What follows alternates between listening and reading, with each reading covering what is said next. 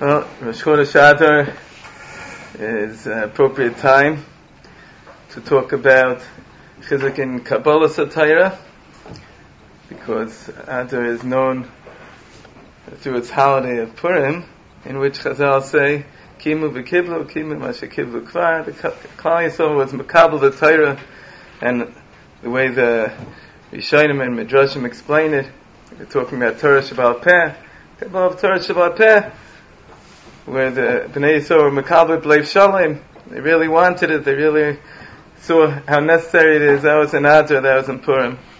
So, I'd like to talk a little bit about different things that I learned from my Rebbe, Zecher Tzadik Livracha of Gustman, and that might be helpful for all of you as well, as it was helpful for me.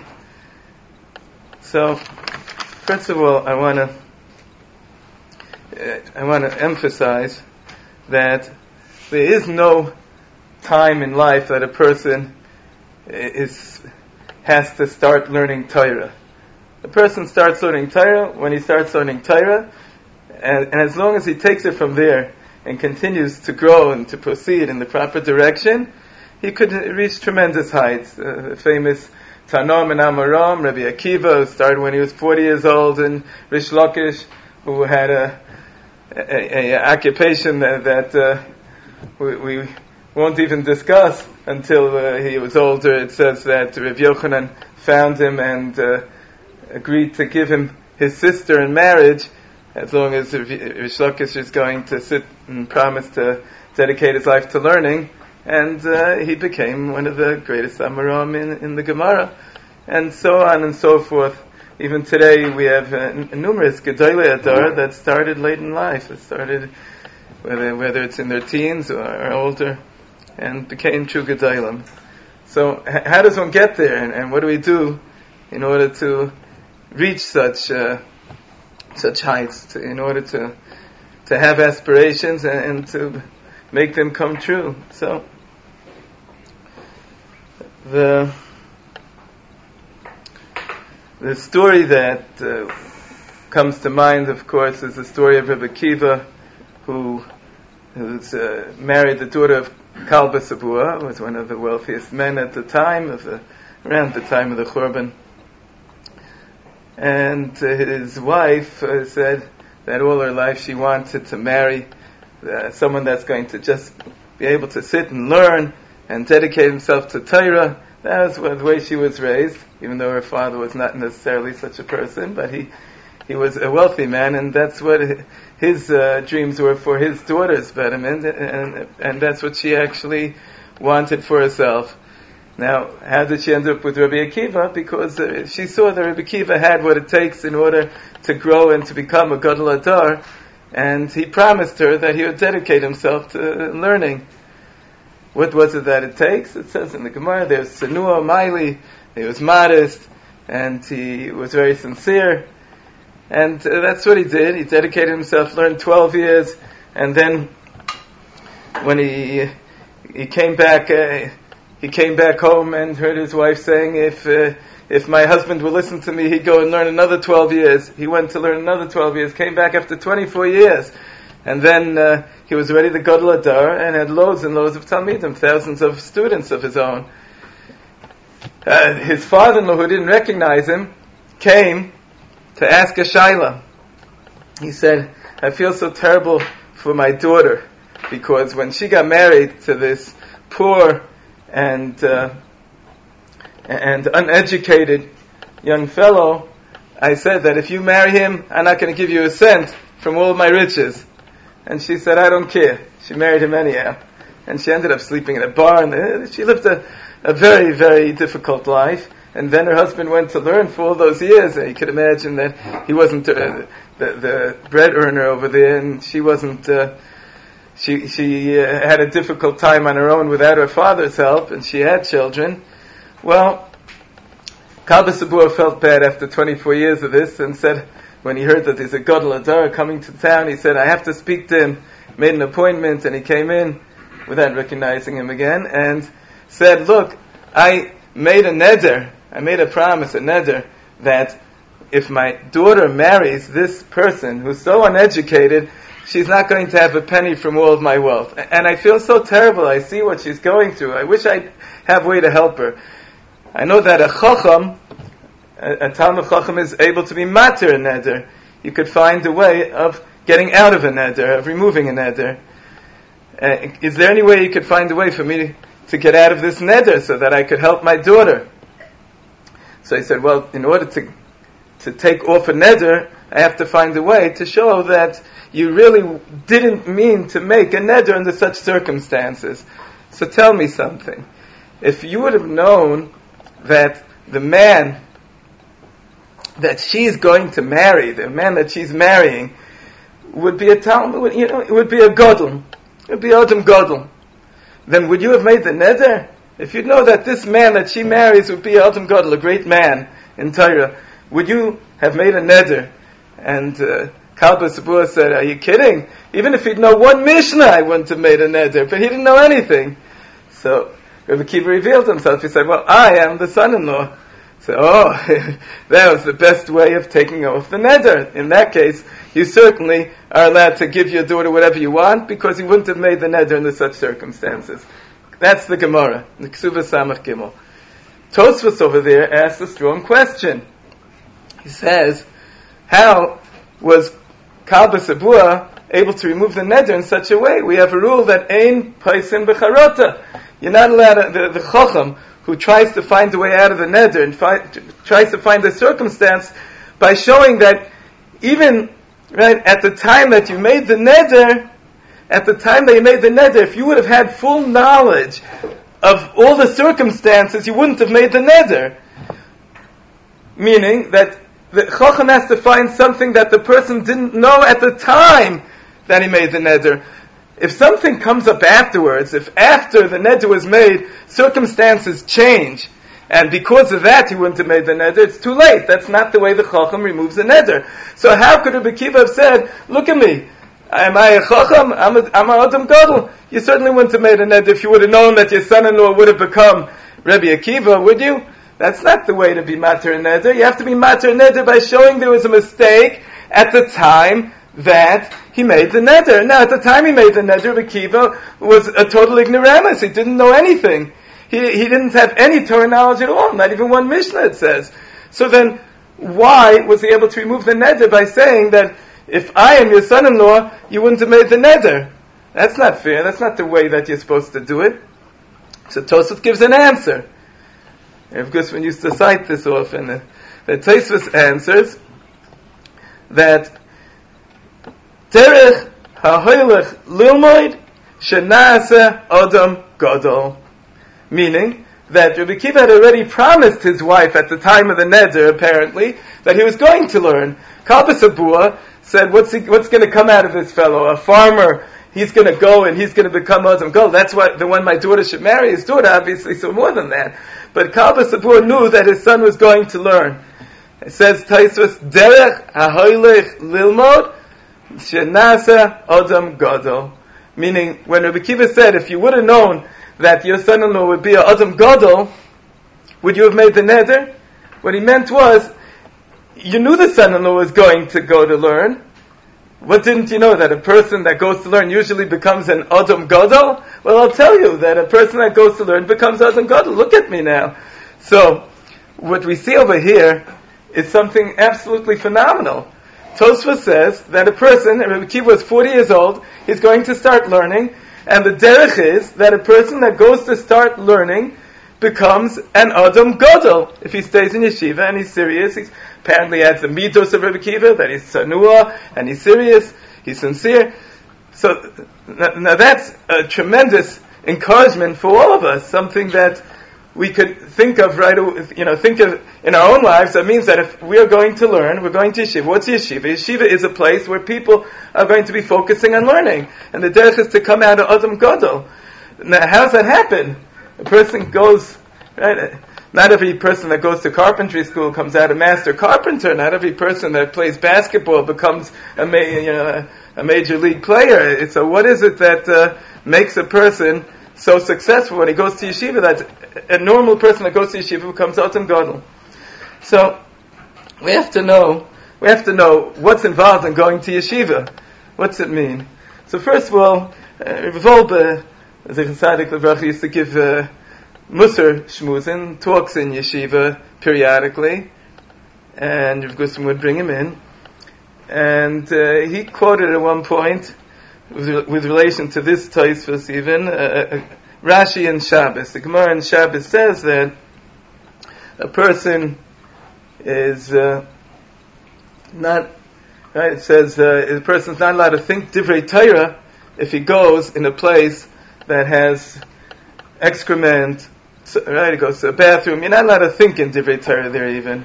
And we see that in the Pasuk, V'hoya machanecha kadosh. The place where you are staying should be kadosh. It shouldn't have things that prevent you from learning. Now, where does it say in the Pasuk anything about thinking and learning at the time? It just says that Haya machanecha kadosh, your machane, your place of encampment, the place where you're staying, should be kadosh, should be holy, should be ready for holiness. So Rashi says, because Derech Yisrael shemahar harim b'divrei Torah tamid. The reason the Torah is saying that your place where you're staying has to be kadosh, it has to be fit for learning, is because Jews are always thinking and learning. They're constantly thinking and learning. If you're constantly thinking and learning, that's what the Torah means when it says that the place where you're staying has to be clean of excrement. Why? Because you're going to be thinking and learning. If you're staying there, if you're staying in a certain place, you're sitting somewhere, you're obviously thinking and learning. So that's why you should not have excrement there. That's how we see that a person cannot even think in learning when there is something inappropriate present at the time. So what Rashi is saying is that a Jew is generally always thinking and learning. If you don't have something else to think about, so then nothing else has to be on your mind. Now, so a person's thinking and learning.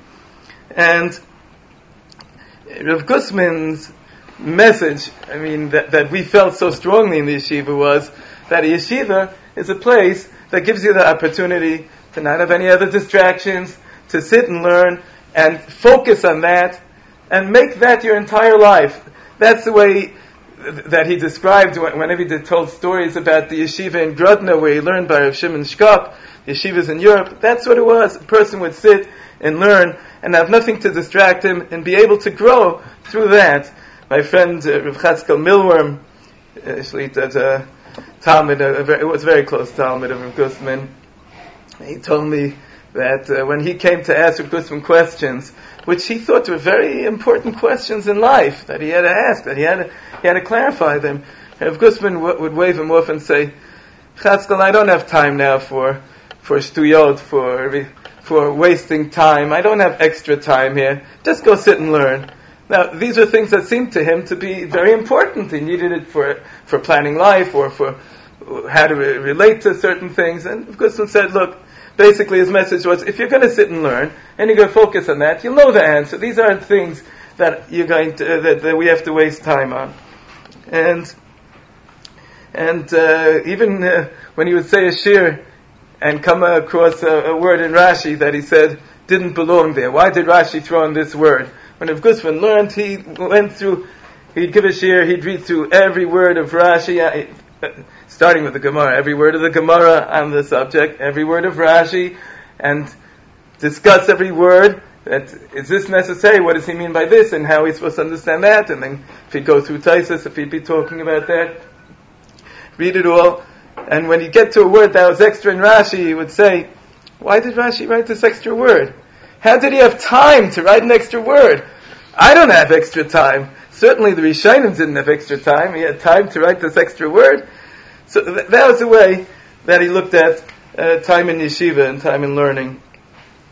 I can't count the number of times that he would say, after coming across introducing a tough question that's asked by the Rishonim or by the Achrayim, and that really bothered him, and he had a chiddush to answer it. So many times he would say, Harbe leilos lo yashanti. So many nights I missed sleep because of this question. Fellas, you have a question, he would say, and you don't lose sleep over it? There's so many nights I went back and forth pacing, I was trying to figure this out, nights and nights and nights, that I lost sleep over this question. And this would come up very often. This was something, this is one of his, the most used expressions. Ha'arbe leilo islo yashanti, he would say, shir in Lashon HaKodesh. So, that's the way he said it. And one story that drives this point across very well was the story that he would tell of the Karkura Rav of Moshe Zaretsky, who learned with Rav Gustman in Yeshiva in Grodno, back when he was in Europe, when he was learning in Yeshiva. Rav Gustman, who I call the Rosh Yeshiva, Rav Gustman was very young when he came to the Yeshiva, 11, 12 years old. It was before Bar Mitzvah, even though it was Yeshiva Gedolah. He came very young. I guess things like that happen in Europe. Sometimes you'd have very proficient young men that would come when they were young, and his father was game for that. His father was a Talmud, you could call it Talmud of the Chafetz Chaim. He would go to the Chafetz Chaim, and he certainly wanted the most from his son. Well, when Rav Gustman was there, at one point, this fellow named Moshe Zaretsky came to the yeshiva. Who was this Moshe Zaretsky? Well, he was actually the son of a farmer who came from a very, very weak background. In the Novardiki yeshivas, the Talmidim would go during certain seasons, Bein Hazmanim, around to the surrounding areas to speak to the farmers and the other people, the poor people who didn't have much connection to Torah, and to convince them to send their children to learn Torah. And apparently this Moshe Zaretsky came to one of the Novardiki yeshivas through that and started learning. This Moshe Zaretsky was a fellow with tremendous physical strength. Wasn't very big, but he was very strong, and his determination was unmatched. His stubbornness, you could call it, better to call it determination, was just something, was a phenomenon. Well, he was 19 years old, and he had been for a short while in Novardik Yeshiva, and he asked the best bacher there, who was later became the Stipler, known as the Gaon, the Stipler of Chaim Kanievsky's father. He asked him, who's the best Rosh Yeshiva around in the world today? Who's the biggest Rosh Yeshiva? Biggest Rosh Yeshiva? I'm going to learn Torah, I'm going to go to the best Rosh Yeshiva, that's the way to become the biggest scholar. So he said, well, the biggest Rosh Yeshiva is probably Rav Shimon Shkop. Well, if he went to Rav Shimon Shkop, he came to Rav Shimon. Rav Shimon said, I'd like to come to the yeshiva. So Rav Shimon said, okay, good. Talk to you a little bit in learning. So after talking to him a little while, Rav Shimon saw that he's not material for the yeshiva. He won't possibly be able to understand the shir. He couldn't even prepare a Gemara by himself properly. He said, look, I think he should first learn a little bit by, he had Talmidim that gave shir to the younger people, the younger boys there. Afterwards, you could come to the yeshiva and you'll be accepted. Right now, I really can't accept you at this stage. I don't think it's going to be good for you. It's not going to be good for your growth. He said, you're going to try to throw me out? He wanted to be there. He was going to be there. So, the Shimon told him, look, I'm not going to throw you out, but I really can't include you as part of the yeshiva. I can't take responsibility to find you a place to sleep and to find you food. They used to give breakfast, certain meals they gave in the yeshiva. And he said, I can't take responsibility for that. He says, well, I'm going to come to the Beis Medrash and I'm going to sit and learn. So Shimon said, and what are you going to gain from that by, he says, I'm going to go listen to the Rosh Yeshiva shir. He said, but you're not going to understand it. You'll gain something from looking at my nose? He said, yes, I'll gain something from looking at your nose. Okay. He went to the Beis Medrash, and he parked himself there. And he said, I'm not leaving the Beis Medrash. For sleeping, he put his head down, or he lay on the floor in a corner.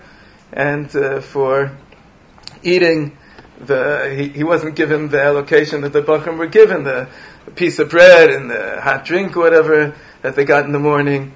But the Bachrim had Rachmanis. First he would just pick up some crusts or whatever it is he found around the Beis Medrash that was left over. Some Bachrim had Rachmanis. They split their piece of bread and gave him some. And he really wasn't on a level of learning, But he decided, he was determined, I'm going to find a way to grow. What's he going to do? So he asked around for the best bachrim in the yeshiva. He always went to the top, and he grabbed the best bachrim in the yeshiva. He say, I want to learn with you. And he had a vice-like grip. And he pulled the fellow over. The fellow would try to say, well, maybe a little later, no, I want to learn with you now. And he found chavrusas very easily that way. And he had Rahmanis. He had a list of all the best bachrim. And he went from one to the other. He learned from one for a short while, and then another for a short while, so that they were taking turns so that it was bearable. And that way, slowly, he got to learning. He grew in learning.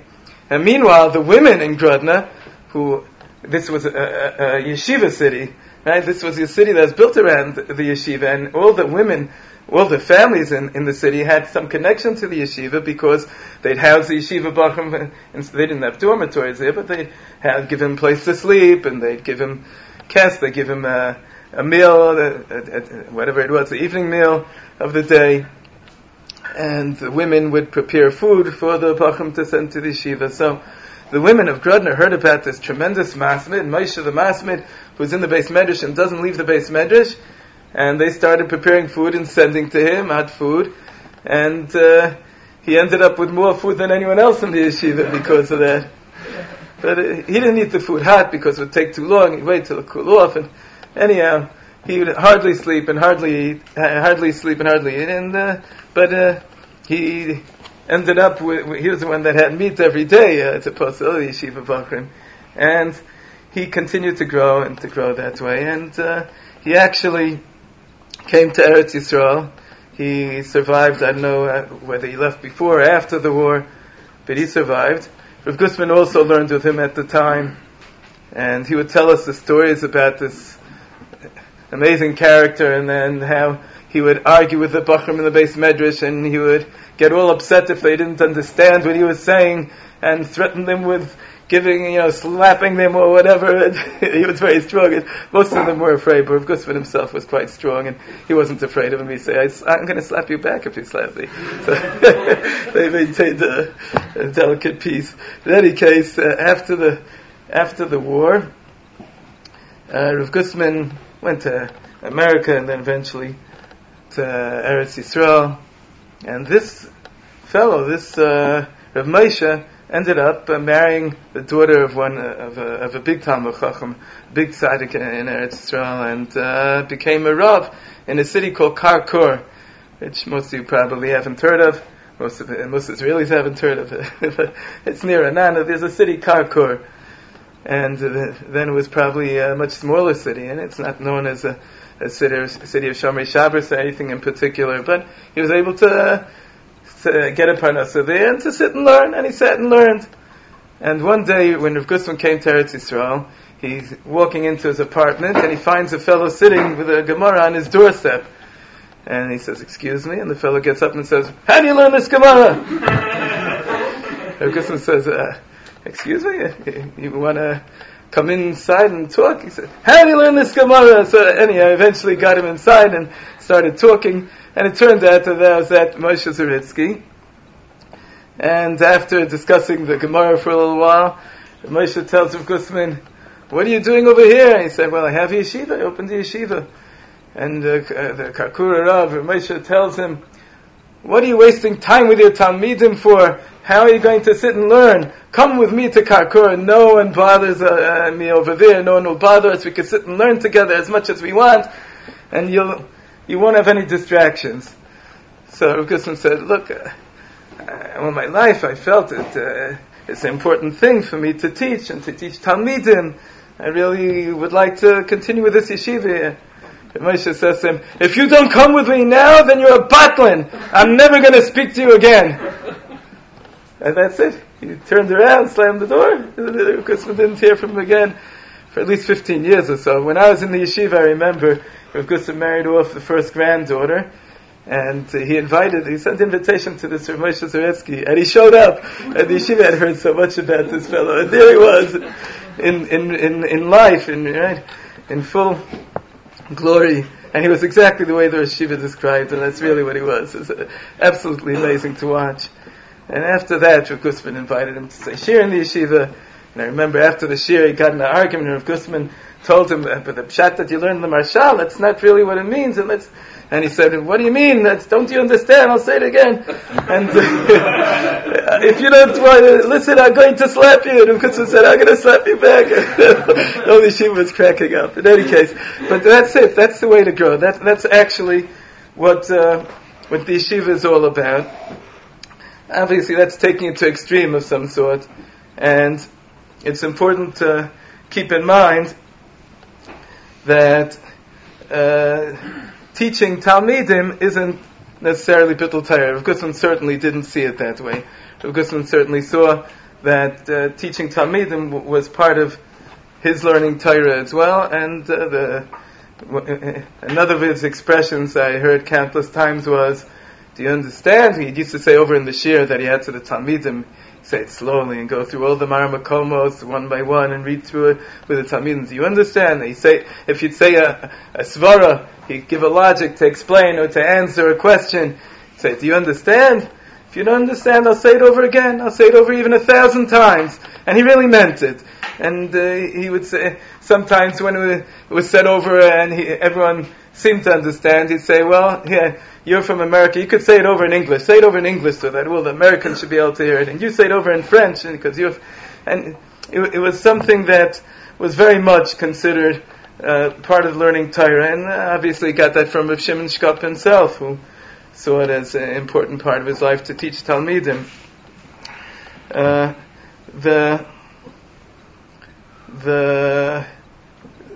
heard from Milworm that when Rav Gusman came originally to Eretz Yisrael, he came to Rechavia, which is where the yeshiva was set up, like Rav Skulmacher said. And he, at the time, the Gadol Adar lived in Rechavia. It was a Chibina Rav. Chibina Rav was pretty much acknowledged by all to be the greatest Sarah Torah at the time. And he invited the Rosh Yeshiva to come to him for a Shabbos meal. When he came at the meal, the Shebina Rav said, so, what are you here for? What are your plans? And he said, well, I plan to open a yeshiva. I'd love to open a yeshiva for Bachrim and to be able to teach Torah in Eretz Yisrael. That was my dream. So then the Shebina Rav turned to the Rebbetzin. I wasn't zeich to know the Rebbetzin. She was nifta b'yeshiva not long before I came to the yeshiva. But he turned to the Rebbetzin and asked the Rebbetzin, and what do you say? And she said, if he does that, I'm going to ask for a get, for a divorce. She said, so the Shebina Rav asked her, why is that? He said, well, I didn't marry him for him to be busy building yeshivas. I married him to sit and learn. And I want to see that he's able to sit and learn without distraction. So it's enough he has a yeshiva in America. Now he's going to have 2 yeshivas. He's going to have to run back and forth. And he's going to have to take care of making sure that the needs of the Bachram here are taken care of, needs of the Bachram over there. He's not going to have time to learn. So the Chibina Rav said, yeah, that's also a good taina. So the Chibina Rav said, I'll make a compromise. Every day you're going to set aside time, that between this time and that time, no visitors are allowed to come. You're going to be sitting and learning without any distractions. And that way you'll be able to still learn even though you have the yeshiva. And the truth is that Talmidim certainly didn't see it as a distraction that he had the extra yeshiva. And the yeshiva that he had was basically the one in Eretz Yisrael, the one in America. He had his son-in-law to take care of. So that worked out. But that's the way that the yeshiva saw it as part of his learning, that teaching is also part of the learning, and saying it over to the Talmidim until they understand. Everything was done slowly. Shirim weren't given by racing through a sugya and running and saying and trying to grab the next chiddush before they finish the first one, but everything was said very slowly and explained and made sure that everyone heard every part and everyone understood every part before going further. Another important part about sitting and learning in yeshiva is the responsibility aspect. That there's also responsibility that we are the representatives of Klal Yisrael that are sitting and learning Torah now without distraction. It's not just an opportunity for ourselves; it's an opportunity for Klal Yisrael. that we have in our hands. And this came out especially clear when the First Lebanon War broke out. I remember I was in the yeshiva at the time, and we had a number of people that would come to Shiurim who were drafted to the army at the time. That they're Bnei Tzara, Talmidei Chachamim, but they were drafted to the army, and it was noticeable they weren't there. And I remember by the first year of Gusman quoted a pasuk in Matos about Bnei Gad and Bnei Ruvain, when Bnei Gad and Bnei Ruvain came to Moshe Rabbeinu and said, look, we want to take a place for ourselves over here in Eivar Yardin. And Moshe Rabbeinu said, what do you mean? All the Jews are going to Eretz Yisrael to conquer the land now. Ha'achechem yavo lemilchama va'atem teishvu po? Your brothers are going to go out to war and you're going to sit over here? So Rav Gusman explained that Moshe Rabbeinu's taina wasn't that they're going to stay behind. He was saying, Atem teishvu po. You're going to be sitting over here. You're going to just be sitting. You have to take an achrayus. You have to feel responsibility for the rest of the people. He said to us, right now there's a war going on, and you see that some of the Talmidim are out fighting with the tanks.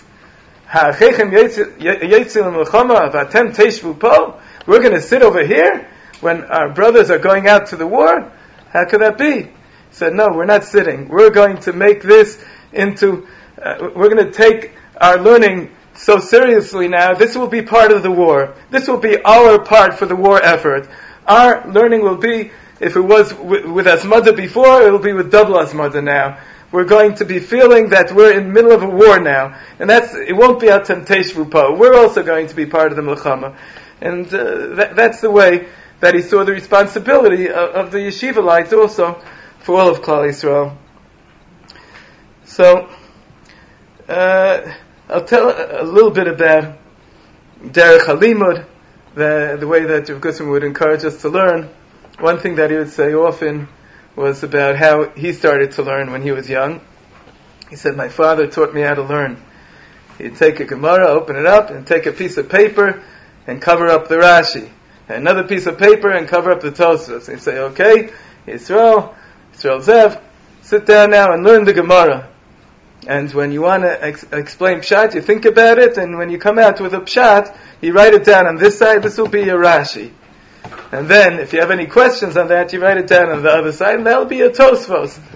He said that's the way, in other words, he's encouraging a person to take the Gemara as if it's not something that's being fed to you, that's being given, that's being, look, it's finished already, it's all done. No, we are part of the development and the growth of the Torah Shebaal Peh. In every generation, we're adding more. And he said, when I take off the paper and I look at Rashi, he said, if I'd say the same as Rashi, I'd be so proud. I'd say, look at that. I was mechaven to Rashi. I said exactly like Rashi. I could myself write a parish on the Gemara. I don't need Rashi. If it would come out to be different than Rashi, he'd say, look, I found a better parish than Rashi. He would encourage people that when it came to Divrei Torah, to learning Torah, the person should feel vayigba libo b'darkei Hashem. Person should feel the gaiva of when it comes to learning. The gaiva meaning that person should be proud of what he learns and proud of what he understands in learning. And if it's true that many thousands of people over thousands of years have learned the same Gemara, but that doesn't mean that what we have is trivial and that what we understand is trivial. We could come up with our understandings, and that's what's important about the way that we learn, that we're learning and we're taking this is going to be our Gemara, this is going to be our, whatever it is, Rashi, Tosfos, Rishonim, we're going to learn it, we're going to try and understand it. And if we have problems, so it's a legitimate question, let's ask someone. If someone tells us, look, hey, you haven't learned enough here, that's not a legitimate question, why not? Try to understand, and a person has to grow from that. That's what a person grows from. And the way to grow is to learn it at one's own pace. Nobody's rushing us. It's true, there's a lot to learn, but it says, like we say, that lo alecha malacha ligmar, right? That it says there's a lot to do, but we don't have to finish all of it. We have to do whatever HaKadosh Baruch Hu gave us to do at the time, right? And during the time that He gave us. Lo lacham lacha ligmar. And if we go with that attitude, then we're not rushing to try to finish the Shas and finish the this. Now, it's true, Rav Gusman used to say about the Talmidim by Rav Shimon, that he said that when Rav Shimon gave Shir in the winter session was a longer session, and he said, so he gave Shir in Bava Metzia. Remember that the last Shir was on Tukva Kohen, which was Vav Amud Aleph. He got up to Vav Amud Aleph by the last Shir, and that was on a leap year. But he said, the Bachrim, we would go through the whole Masechta. We'd go through it by Chanukah. He said the good Bachrim would already be finished with the Masechta.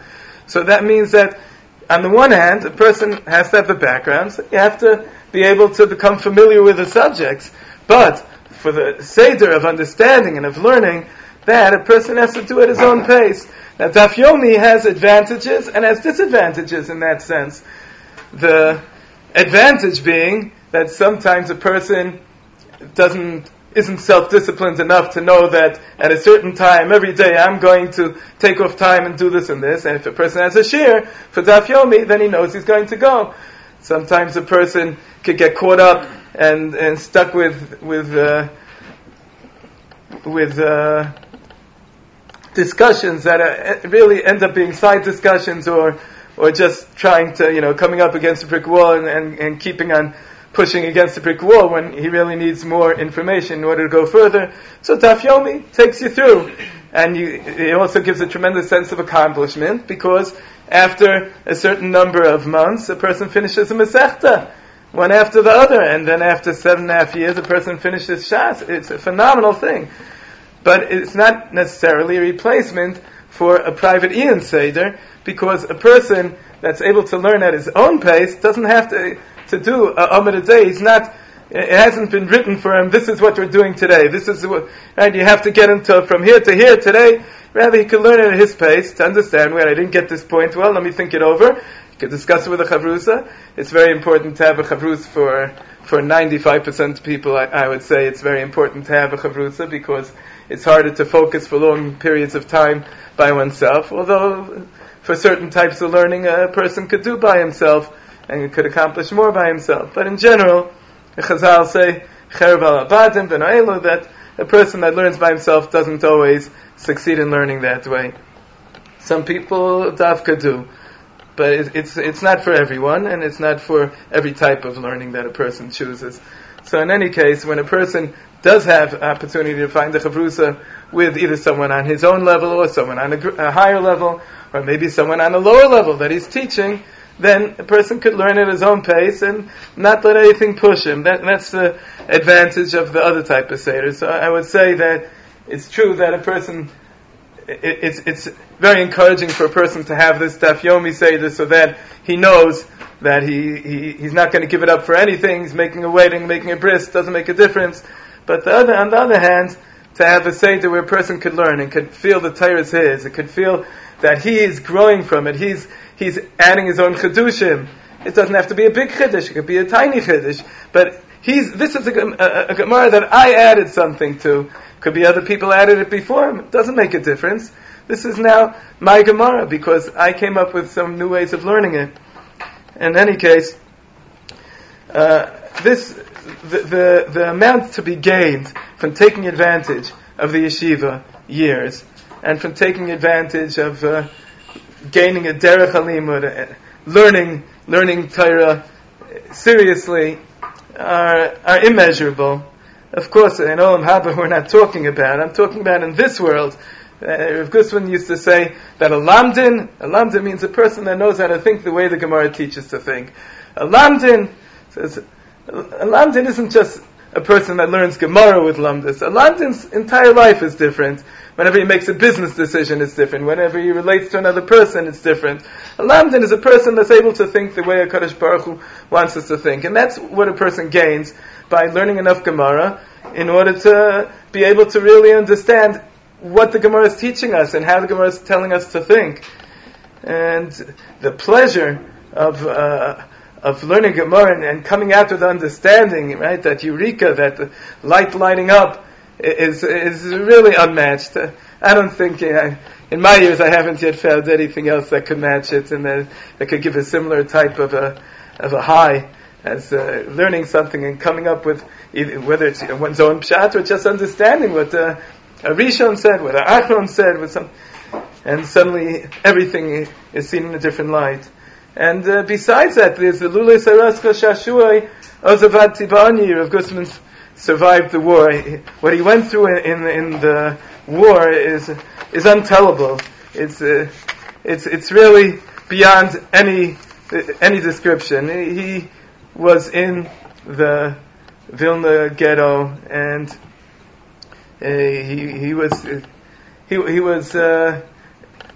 caught by the Nazis, and he was tortured in so many different ways. And in any case, it's a whole different story. But when he was under a barn for months, hiding from the Nazis, in a barn of animals, he just went over Masechtas by heart, one after the other, time after time.